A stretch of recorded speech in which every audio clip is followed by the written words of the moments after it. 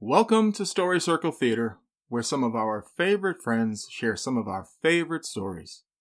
And today I'm going to share one of my favorites with you, and that's Beatrix Potter's The Tale of Mr. Jeremy Fisher. Now, there's two words you should know before we start. Number one is Macintosh, which is a raincoat, and number two is galoshes, which are boots.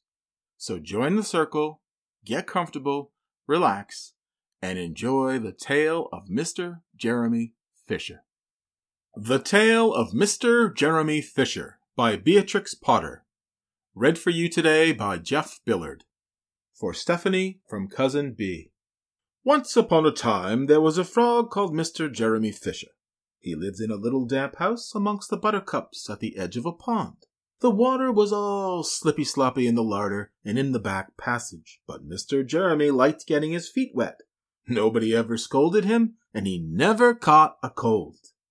He was quite pleased when he looked out and saw large drops of rain splashing in the pond. "I will get some worms and go fishing and catch a dish of minnows for my dinner," said Mr. Jeremy Fisher. "If I catch more than 5 fish, I will invite my friends Mr. Alderman Ptolemy Tortoise and Sir Isaac Newton. The alderman, however, eats salad." Mr. Jeremy put on a mackintosh and a pair of shiny galoshes. He took his rod and basket and set off with enormous hops to the place where he kept his boat. The boat was round and green and very like the other lily leaves. It was tied to a water plant in the middle of a pond. Mr. Jeremy took a reed pole and pushed the boat out into the open water. "I know a good place for minnows," said Mr. Jeremy Fisher. Mr. Jeremy stuck his pole into the mud and fastened the boat to it. Then he settled himself cross-legged and arranged his fishing tackle. He had the dearest little red float. His rod was a tough stalk of grass, his line was a fine long white horsehair, and he tied a little wriggling worm at the end. The rain trickled down his back, and for nearly an hour he stared at the float. "This is getting tiresome. I think I should like some lunch," said Mr. Jeremy Fisher. He punted back again amongst the water plants and took some lunch out of his basket. "I will eat a butterfly sandwich and wait till the shower is over," said Mr. Jeremy Fisher. A great big water beetle came up underneath the lily leaf and tweaked the toe of one of his galoshes. Mr. Jeremy crossed his legs up shorter, out of reach, and went on eating his sandwich. Once or twice something moved about with a rustle and a splash amongst the rushes at the side of the pond. "I trust that is not a rat," said Mr. Jeremy Fisher. "I think I had better get away from here."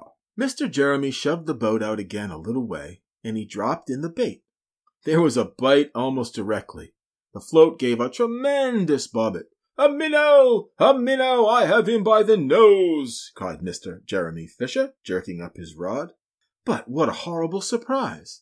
Instead of a smooth, fat minnow, Mr. Jeremy landed little Jack Sharp, the stickleback, covered with spines. Oh, the stickleback floundered about the boat, pricking and snapping until he was quite out of breath, and then he jumped back into the water.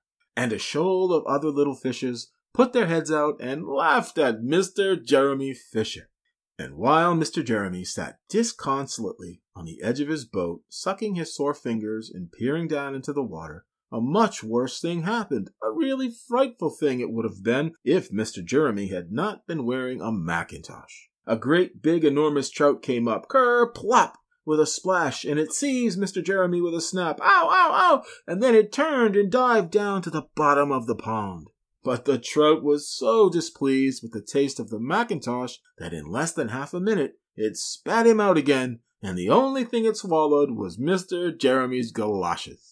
Mr. Jeremy bounced up to the surface like a cork in the bubbles out of a soda water bottle, and he swam with all his might to the edge of the pond. He scrambled out on the first bank he came to, and he hopped home across the meadow with his mackintosh all in tatters.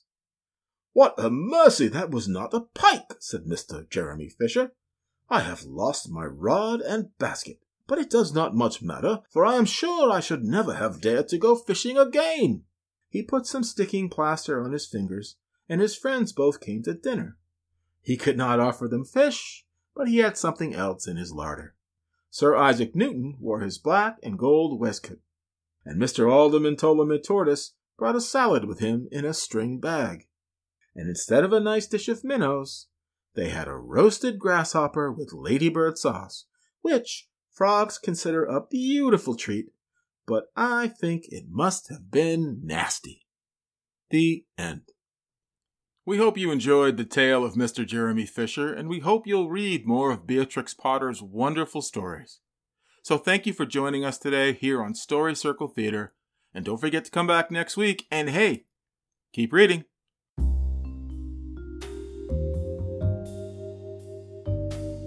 Audio Groove Cats.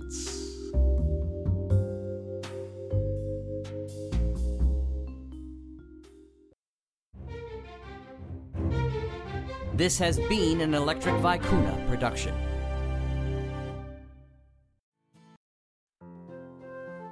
The Mutual Audio Drama Network, where we listen and imagine together.